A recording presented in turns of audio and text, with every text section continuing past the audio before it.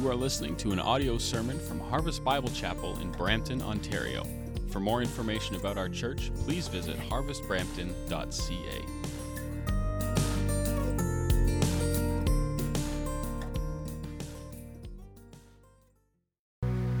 Amen. Let's pray together. And God, you rule this universe, you rule the world, you are crowned, you have authority and power. And God, I pray right now that as your word is open, that we would invite you to reign in this place, and specifically that we would invite you to reign in our hearts, in our lives, by your Spirit, that your ways would be our ways, and that we would go where you would send us, that we would follow where you would lead us, that we would say the things that you would want us to say, to do the things that you would want us to do, because you rule and you reign. You have all majesty and authority. And so be with us now, Lord. Be with me as your word is opened, as my mouth is opened. I pray, God, that what happens now would be uplifting, edifying to the believers who are gathered in your name, Lord, that it would be both comforting and challenging, Lord, and that we would leave here transformed by your living and active word. We pray that you would do this in Jesus' name. Amen. Amen. Well, please be seated, and if there's a Bible in your hand, open it up to Psalm 37. If there isn't a Bible in your hand, just put your hand up nice and high. Our ushers are coming up and down the aisle. Things will make a lot more sense if you're able to follow along. If you don't own a Bible or have a copy of God's Word in an updated contemporary English translation, this is our gift to you. You can take it home and read it yourselves. So let's make sure everyone has a chance to follow along in God's Word this morning. Psalm 37 verse 1 begins by saying, "Fret not yourself because of evildoers. Be not envious of wrongdoers." It also indicates here that it's a psalm of David. Now, a psalm here is a unique psalm. When we think about psalms in the Bible, it's normally the psalmist talking to God. I worship you, God. Thank you, God. Or even sometimes, help me, God. Save me, God. Most of the time, it's the person writing the psalm is writing the psalm to God. It's a song just like the songs that we sang. It goes upward towards God. But Psalm 37 is a different kind of a psalm. It's called a wisdom psalm. It's not written specifically to God. It's written to us. The intended audience of Psalm 37 is not God. It is his people. And in Psalm 37 verse 1, this is the message. We've got our work cut out for us today. There's 40 verses in Psalm 37. But 39 of those verses are all helping us understand what this first verse says. Psalm 37 verse 1 says, "Fret not because of evildoers, and be not envious of wrongdoers." This is actually word for word just about from Proverbs chapter 24, verse 19. This whole psalm is actually, if you're familiar with reading the Bible, it's going to feel a little bit like the book of Proverbs. And there's this command, don't fret and don't envy. When you see evil in the world, far away or up close, it first of all says don't fret. That means don't get hot. It literally means don't allow yourself to warm up. Don't get hot. Don't get angry in the face of evil. But it also says don't envy when we see evil. And this whole psalm is going to be answering this question. Why are we vulnerable to anger and envy? This psalm is written, it's intended for people who believe in God, people who are trying to follow God. Why is it that even if you're a follower of Jesus Christ, even if you believe in God, even if you believe that he has saved you and he is with you and that he loves you, why is it that all of us at certain times get angry in the face of evil? And even more importantly, why is it that sometimes we envy evil? See, it's easy to talk about getting angry at evil, whether we see something on on CNN and we see something that some horrible dictator is doing around the world, or whether we see someone right up close in our family or our workplace harming or hurting someone else, we get angry at sin because it's so utterly selfish. The person is only thinking about themselves, and because of that, they're harming and they're hurting the people around them. It stirs up anger. But have you recognized that sometimes when you see evil, maybe not that form of evil, maybe not CNN evil, but maybe TMZ evil? Maybe not workplace bullying, but maybe workplace gossiping? Why is it that we sometimes see evil and we feel a little tiny bit, or maybe a lot, of envy? How come I can't do that? When you hear someone talk about how they spent their weekend and the substances they allowed to come into their body and the people they invited into their bedroom and the raunchy sort of language that they used to describe their lifestyle, is there ever just a hint of, wow, they seem so free. It seems like they can just do whatever they want. You see, it's the selfishness of sin that makes us get angry at sin, but it's also the selfishness of sin that makes us envy sin. Because it's so selfish, and so often we are selfish ourselves. So I don't know about you, but I'm thankful for Psalm 37. I'm thankful that God loves us enough, He knows us well enough to know that sometimes we look at the sin that's happening on TV or the sin that's happening right in front of us, and that it angers us, or sometimes it even causes us to envy and say, why can't I do that? They seem to be getting away with it. And God loves us enough to address that. I love the honesty of Psalm 37. You know, the mirror of Psalm 37, Psalm 73 deals with the exact same topic. It's even more personal. The psalmist says, I really struggled when I saw the prosperity of the wicked. It seemed like the nice guys are finishing last. And he was envious. But today we're in Psalm 37, and the whole psalm now is going to address that issue. It's going to help us follow the command. Don't fret, don't get angry. Don't be envious. A couple of other things about the psalm that would be helpful for you to know, that this is actually, in the original Hebrew, it's an acrostic poem.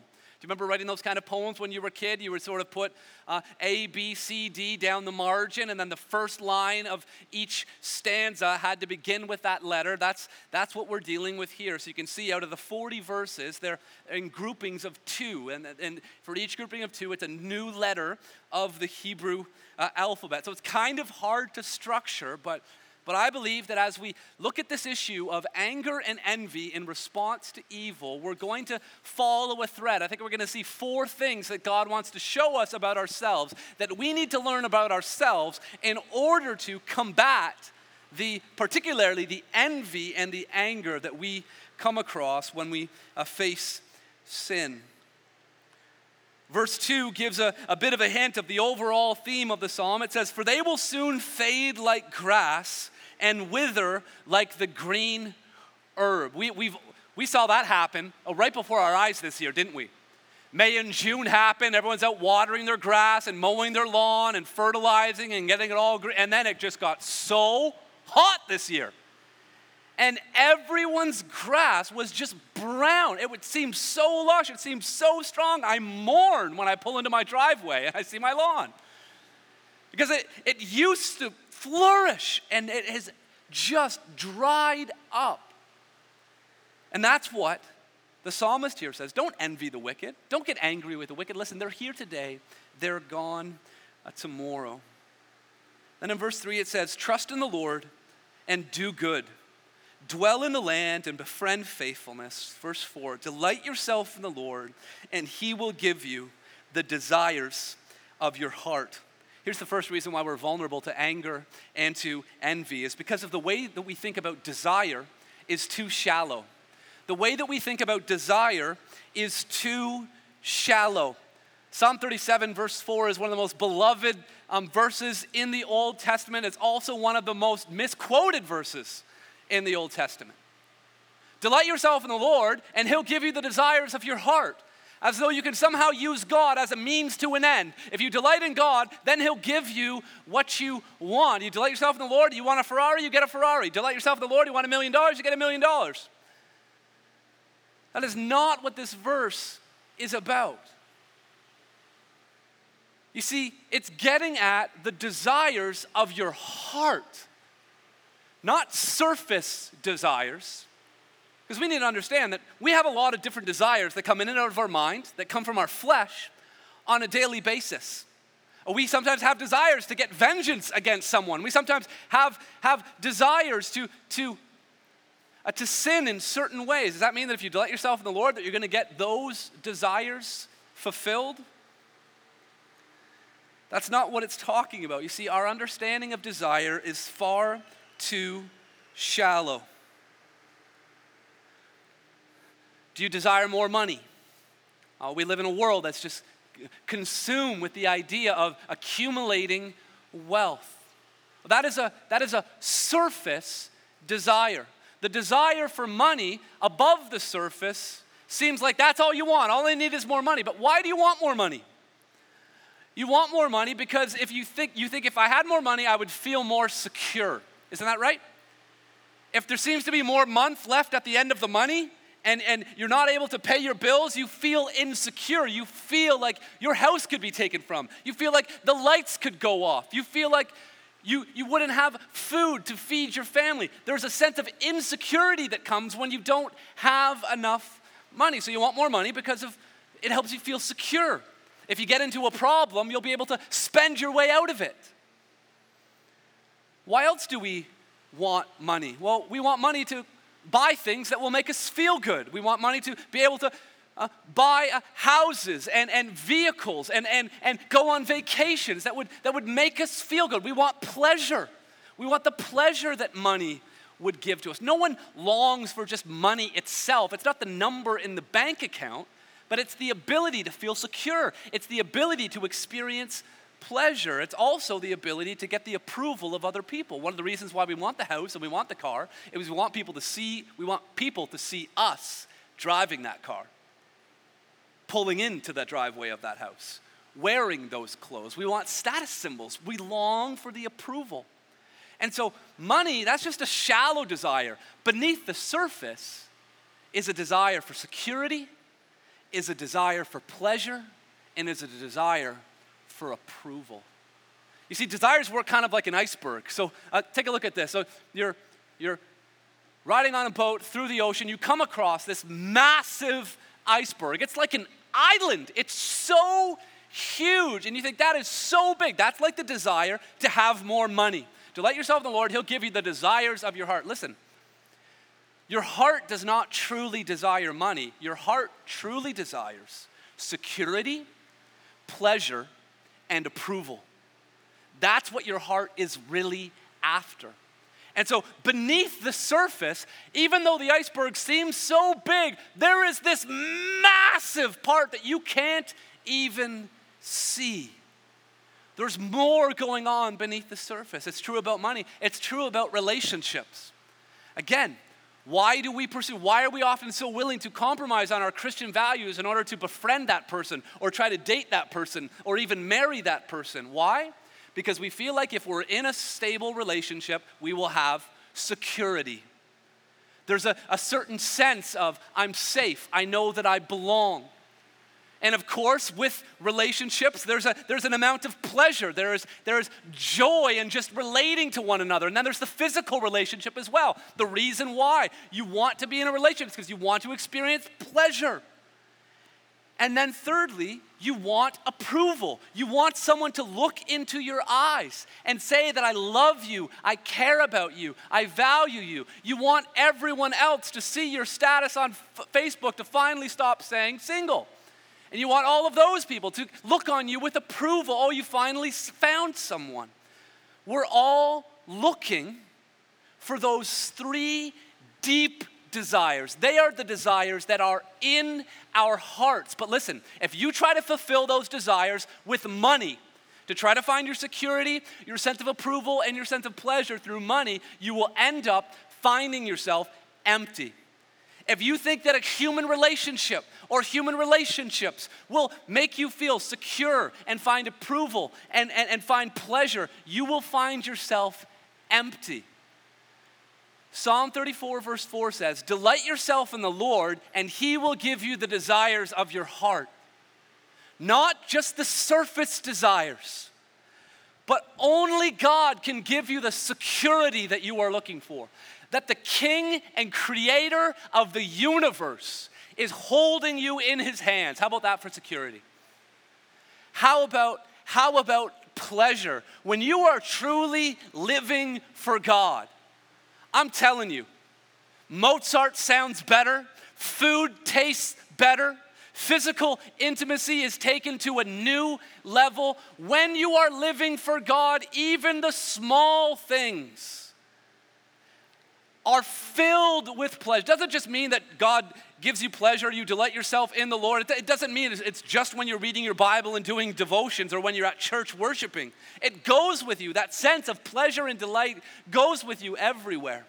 Only God can give you security, only God can give you pleasure, and only God can give you that sense of approval that you are looking for. To have God, as you're found in Christ, to have God look on you and say, "This is my beloved daughter, this is my beloved son, with whom I am well pleased." To one day hear the voice of God say, "Well done, good and faithful servant." That's what all of us are longing for. And that is the desire of every human being's heart. And God designed every human heart, but all of our hearts are broken because we've all turned away from God and we've gone after the surface things and tried to have those surface things fill our hearts, but it doesn't work. But God loves us enough to change our hearts, to reorient our desires, and to get beyond the surface and to go to a deeper level. Delight yourself in the Lord, and he will give you the desires of your heart, what every human being is longing for: security, approval, and pleasure. And then he goes on, just now there's a whole bunch of commands, a whole bunch of instructions. It says, commit your way to the Lord. Trust in him and he will act. He will bring forth your righteousness as the light and your justice as the noonday. Be still before the Lord and wait patiently for him. It takes time to go deep. It's easy to hit the surface, but we need to be still. We live in a world that is moving at a frantic pace, pursuing after money, pursuing after pleasure, pursuing after relationships, pursuing all of this stuff. But the believer is called upon to be still and to wait for the Lord, to go to that deeper level. Be still before the Lord and wait patiently for him. Fret not yourself over the one who prospers in his way, over the man who carries out evil devices. Verse 8, refrain from anger and forsake wrath. Fret not yourself, it tends only to evil. For the evildoers shall be cut off, but those who wait for the Lord shall inherit the land. That contrast between evil being cut off and the righteous inheriting the land, pay attention to that. That's a theme that you're going to find all throughout the psalm, dealing with this idea of envy and anger. Here's the next thing God's word tells us about why we're vulnerable to those things. Second of all, because of the way we think about sin is too short-sighted. The way we think about sin is too short-sighted. When we find envy welling up inside of us or anger welling up inside of us, chances are we have a failure to see the big picture. And we're looking at the trees, we miss the forest. We're very, very short-sighted. We don't see what ultimately is going to happen. Take a look at verse 10. In just a little while. It might seem like wicked is winning. It might seem like evil is the way to go and that the wicked are prospering. But God's word says, verse 10, in just a little while, the wicked will be no more. Though you look carefully at his place, he will not be there. This little show that the world and Satan and our flesh is putting on for us, as attractive as it is, as stimulating as it is, as much as it captures our attention and it's glitzy, this little show, it's actually a disappearing act. There's a trap door at the bottom of the stage, and the curtain is going to come down very quickly. In just a little while, the things of this world will be passing away. Verse 11, but the meek shall inherit the land. Does that sound familiar to anyone? Jesus said that, quoting Psalm 37 in Matthew 5, in the Beatitudes, blessed are the poor in spirit, blessed are those who mourn, blessed are those who hunger and thirst for righteousness, and blessed are the meek, for they shall inherit the, it's translated earth in Matthew 5, shall inherit the land. Those two go together, and delight themselves in abundant peace. Verse 12, the wicked plots against the righteous. So now the righteous person isn't just observing sin far off. It's not some evil dictator. It's not some famous celebrity that they're angry at or envious towards. Now, evil is coming right up in their face. They're plotting against them. They're making all of these schemes. They're trying to intimidate them, verse 12, and gnashes their teeth at him. So they're scheming to try to harm the people of God. And they're even trying to intimidate them, gnashing their teeth at them. And then I love this. Verse 13, but the Lord laughs at the wicked because he sees that their day is coming. God's not so short-sighted. And so the wicked, they got all these fancy plans. They think they know what they're going to do. They're gnashing their teeth. And God's like, oh, please. This is right there. The Lord laughs. He's laughing because he knows how it's going to end. Verse 14, the wicked draw the sword and bend their bows to bring down the poor and needy, to slay those whose way is upright. And so they're ready. They got the sword out. The bow is bent. They're going to try to destroy people who want to follow God. But then check out the poetic justice in verse 15. Their sword shall enter their own heart, and their bows shall be broken. The very sword that they're trying to use against the righteous will eventually be turned on them. The best example of this is in the book of Esther. The antagonist in the book of Esther is this man named Haman. Haman was a despicable anti-Semite. He hated the Jewish people. And he also longed for approval, but he only sought approval on that surface level of the iceberg. And Haman had this sort of government job, and he thought he was pretty hot stuff. And everywhere Haman went, he insisted that people would kind of bow down before him. And he wasn't too pleased when this guy who was so anti-Semitic, he wasn't too pleased when Esther, this beautiful young Jewish girl, becomes the queen. So he wasn't very happy about that. He also wasn't very happy when he's accustomed to seeing all these people bow down before him, and then this guy Mordecai, who is Esther's cousin and adoptive father. Mordecai is not going to bow down before some human being. He believed in God. And so everyone else is like, oh, Haman. And then Mordecai is just like, hey, what's up, Haman? How you doing, man? That drove Haman crazy because he wanted, on the surface, he wanted approval. And so Haman came up with this plan. He was going to wipe out all of the Jewish people. And he was building gallows, which was this huge platform. And there would be a rope with a noose at the top of it, and that's where someone would be executed by hanging. And so Haman had this plot, and he was gnashing his teeth. And he was ready to wipe out the people of God. And he was going to take Mordecai and put him up on those gallows and execute him. And you have to read the rest of the story to get all the details, but spoiler alert, Mordecai ends up in the place of honor where Haman was, and Haman ends up on the gallows that he built for Mordecai. Poetic justice. That the evil are trying to harm the righteous, and yet God, in only a way that he could orchestrate things, turns the tables so dramatically. So the way we think about desire is too shallow. The way we think about sin is too short-sighted. Also make note of this, the way we think about wealth is too superficial.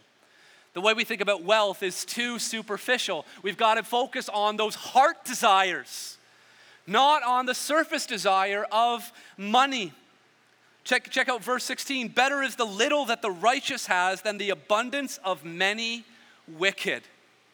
It doesn't matter how much you get paid. What matters is how much you know that you're loved by God. That's what's truly valuable. That's where true wealth lies. It's better to have little and to be righteous than to have the abundance of the wicked. Verse 17, for the arms of the wicked shall be broken, but the Lord upholds the righteous. Again, don't be short-sighted. Verse 18, the Lord knows the days of the blameless, and their heritage will remain forever. They are not put to shame in evil times. In the days of famine they have abundance. But the wicked will perish. The enemies of the Lord are like the glory of the pastures. They vanish. Like smoke, they vanish away. Again, the agricultural image of a drought, and it's being so green, and then it vanishes, like the glory of the pasture vanishes. And then like smoke, it just disappears and fades away. Verse 21, the wicked borrows and does not pay back, but the righteous is generous and gives. Even though the wicked has abundance, notice how he still feels the need to borrow more. Even though he has so much. We live in the most affluent of societies across the world, and yet we're more in debt than the rest of the world. We already have more, and yet we borrow to get even more. But the righteous, they're not interested in borrowing to try to, because they're so thankful for what they do have. In fact, their thankfulness, their gratitude actually motivates them to give and to be generous because they know what true wealth is. Verse 22, for those blessed by the Lord shall inherit the land, but those cursed by him shall be cut off. Verse 23, the steps of a man are established by the Lord when he delights in his way. Okay, so that's good news. So if I delight my way in the Lord, then I delight in him, I get the desires of my heart, and then he also establishes my steps. So that means that every step I take is going to be perfect and smooth, and the way God leads me is right down easy street, and I won't experience any troubles. Well, remember how I said these verses come in pairs? So that's how verse 23 goes, but look at verse 24. Though he fall, he shall not be cast headlong, for the Lord upholds his hand. There's ups and downs. There are times in which the follower who's pursuing God with everything that they have and delighting him, there's still times where they're going to stumble and fall, where circumstances are going to cause them to fall, where their own sin is going to cause them to fall. But notice, they won't fall headlong. They're not going to crash and burn. They are going to be upheld by the Lord's hand. I love that. Our youngest son, Boaz, he's just about 13 months now. He's just starting to consider this whole walking thing. And he gets sort of standing up on his own. He kind of wiggles a little bit, and he takes, 2 or 3 steps, and then he falls headlong. But if he's walking and he's holding mom's hand or dad's hand, that kid can fall all he wants. Because then he just sort of dangles and holds on. And that is such a beautiful picture of what it's like walking with God.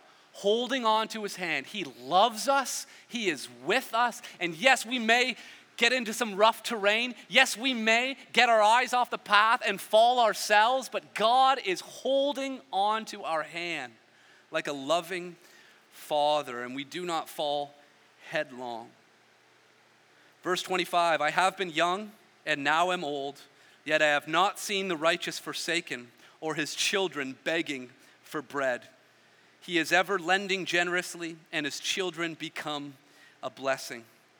David here is sharing his own experience. The title of the psalm just said that this was a psalm of David. He's most likely writing this at the end of his life. He's saying, I was young and now I am old. And his conclusion is he's never seen the righteous forsaken, and he's never seen his children begging for bread.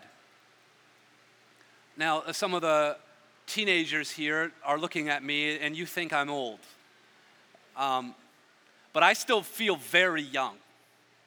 And so David is looking at the perspective of his whole life. And he's saying, I was young and now I'm old. I still feel like I'm on the young side. And I just got to be honest with you. I wrestled with what David wrote here under the inspiration of the Holy Spirit. Because I'm young, and maybe it's just my own lack of wisdom, but listen, I've been to Liberia, Africa. I've been to Haiti in the Caribbean. And I agree with what David says, that I have not seen the righteous forsaken. I've sat down and prayed. I've attended church worship services with beautiful, vibrant believers. And they have not been forsaken by the Lord, but there have been long seasons in both of those nations where people have been begging for bread. And maybe I just need to get a little older, and maybe I will see in a bigger perspective, and maybe I will one day go back to Liberia or back to Haiti, and I will see how God has provided. I know one thing for sure is that a lot of the Christians who are in these nations, they aren't sitting around waiting, begging for bread. They're out trying to work, because that's part of what it means to be faithful here on earth. So I will default to David's opinion here because he's older and wiser, and I will also default, of course, to what God's word says. Because Proverbs 30 verse 5 says, every young and now I'm old, yet I have not seen the righteous. True. Who says, I was young and now I'm old, yet I have not seen the righteous forsaken or his children begging for bread. Again, notice the generosity, verse 26. He is ever lending generously. Even if he doesn't have a lot, he's still giving it away. And his children become a blessing. His children are seeing how the father and mother are so kind and so generous that the children follow suit. So our understanding of desire is too shallow, our understanding of sin is too short-sighted, our understanding of wealth is too superficial. All of that brings us to this point, that our understanding of God is just too small. Close or far away, sometimes it can become so big. When we look at evil, whether it's up close or far away, sometimes it can become so big. And we lose sight of the fact that we have a God who is bigger and greater is he that dwells in us than he who is in the world. And we need to expand our vision of who God is. Now this is a long conclusion. We're only on verse 27, but it's a long psalm. So verse 27 says, turn away from evil and do good, and you shall dwell forever. Notice this, here's a theology lesson. For the Lord loves justice. God isn't just up there ambivalent to what's happening around the world. No, he loves justice, and he will bring judgment. It says he will not forsake his saints. They're preserved forever, but the children of the wicked shall be cut off. Verse 29, the righteous shall inherit the land and dwell upon it forever. Verse 30, the mouth of the righteous utters wisdom, and his tongue speaks justice. Verse 31, the law of his God is in his heart, and his steps do not slip. Notice the connection between the mouth and the heart. Jesus said, out of the overflow of the heart, the mouth speaks. The psalmist here says that the righteous person utters wisdom. If you spend enough time around people who are going after surface desires, who are going after the top of the iceberg, pursuing money, pursuing pleasure, pursuing all of those things, they're eventually going to crash and burn. And they're going to look to a friend. They're going to look to a friend who cares about them and who loves them, and that's going to be you. And that's not going to be your time to judge them. That's going to be your time to give them wisdom and to share with them God's word about how they can change their lives and turn it around by the power of God's grace. And so it's so important that we know the word, and because knowing the word helps us take our small view of God and make it bigger. It helps us open our mouths and say wise things to people who have acted so foolishly. Verse 32, the wicked watches for the righteous and seeks to put him to death. The Lord will not abandon him to his power or let him be condemned when he is brought to trial. Wait for the Lord and keep his way, and he will exalt you to inherit the land. You will look on when the wicked are cut off. I have seen a wicked and ruthless man spreading himself like a green laurel tree. Here's the same idea again, this agricultural metaphor. But he passed away, and behold, he was no more. Though I sought him, he could not be found. He saw the wicked like this weed, this laurel tree that was just growing and spreading and reproducing. It seemed so strong, it seemed so healthy. And then you go back to the same place, and it's nowhere to be found. Don't be short-sighted. Verse 37, mark the blameless and behold the upright, for there is a future for the man of peace. He says, hey, you know what? Get your eyes off CNN, get your eyes off TMZ, get your eyes on a righteous person. Because the way that they live their lives, that's going to last forever. And there is a future for that person. Don't be short-sighted. And then he closes with these huge statements about God. The salvation of the righteous is from the Lord. It's not your own righteousness that saves you. It's not your own good deeds that protects you from evil happening to you in this life and the next. It's the salvation of the Lord. He is the stronghold in their time of trouble. Verse 40, the Lord helps them and delivers them. He delivers them from the wicked and saves them because they take refuge in him. So Psalm 37 lays out two paths. There's this way of the righteous who take refuge in God, and there's this way of the wicked who may seem like they're winning now, but there's an end coming. And there's two ways to describe the ultimate destination. The one way, it says, leads to they inherit the land. The meek shall inherit the earth. They will inherit the land, inherit the land. That's all over this psalm. In verse 9, verse 11, verse 22, verse 29, verse 34, they will inherit the land. And then that's the way of the righteous. But then there's the way of the wicked. It says they will be cut off again and again. Verse 9, verse 22, verse 28, verse 38. Cut off, cut off, cut off. So there's two options. You walk one way, you inherit the land. You walk another way, you end up being cut off. And that's laid out here in this chart. So if it's pretty simple. If you live righteously, you get the inheritance, which is the whole earth. But if you live wickedly, you end up being cut off. And so which way are you on? And how's your life going? Well, as I look at my own life, I know I'm sure not righteous. And when I look at God's word, it confirms that. Romans 3 says, no one is righteous, no, not one. And Romans 3 also says, all have sinned and fallen short of the glory of God. And I know for sure for me, and maybe this is news to you, we all find ourselves in the wicked category. And that means that what we get is cut off. And I know we've been talking a lot about sin on TV, but what about sin in our own hearts? Because the truth is, all of us have done wicked.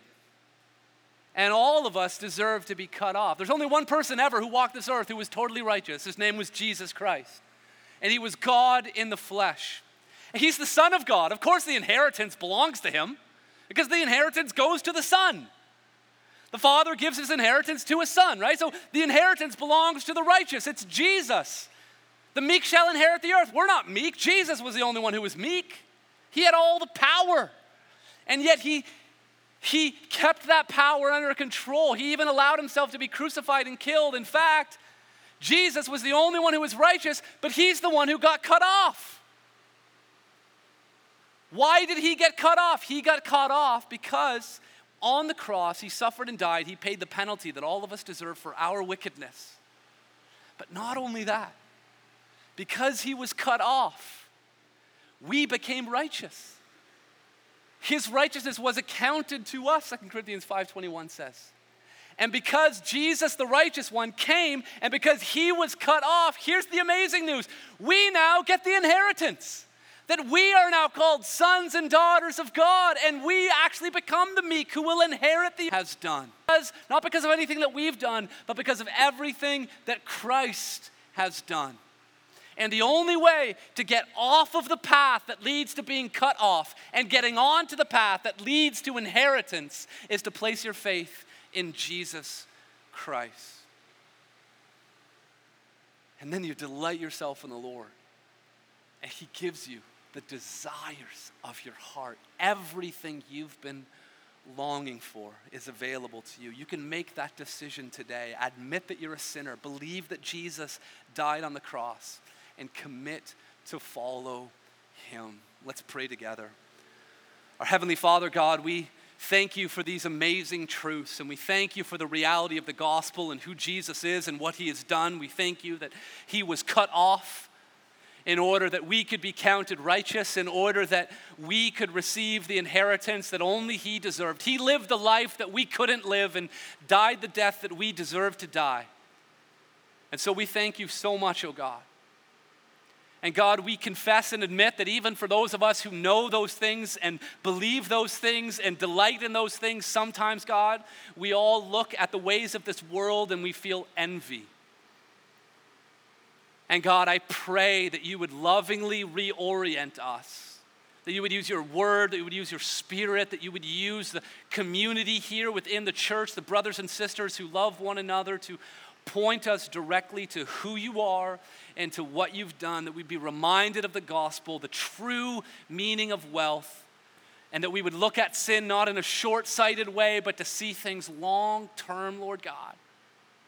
And that our vision of you would not be small, but that it would get bigger and bigger and bigger. So God, we love you, we thank you. We pray, Lord God, that you would foster a heart of gratitude, a heart of contentment, a heart of joy and delight as we delight ourselves in you and you give us the desires of our heart. In Jesus' name we pray, amen. This has been an audio sermon from Harvest Bible Chapel in Brampton, Ontario. For more information about our church or to contact us, please visit harvestbrampton.ca.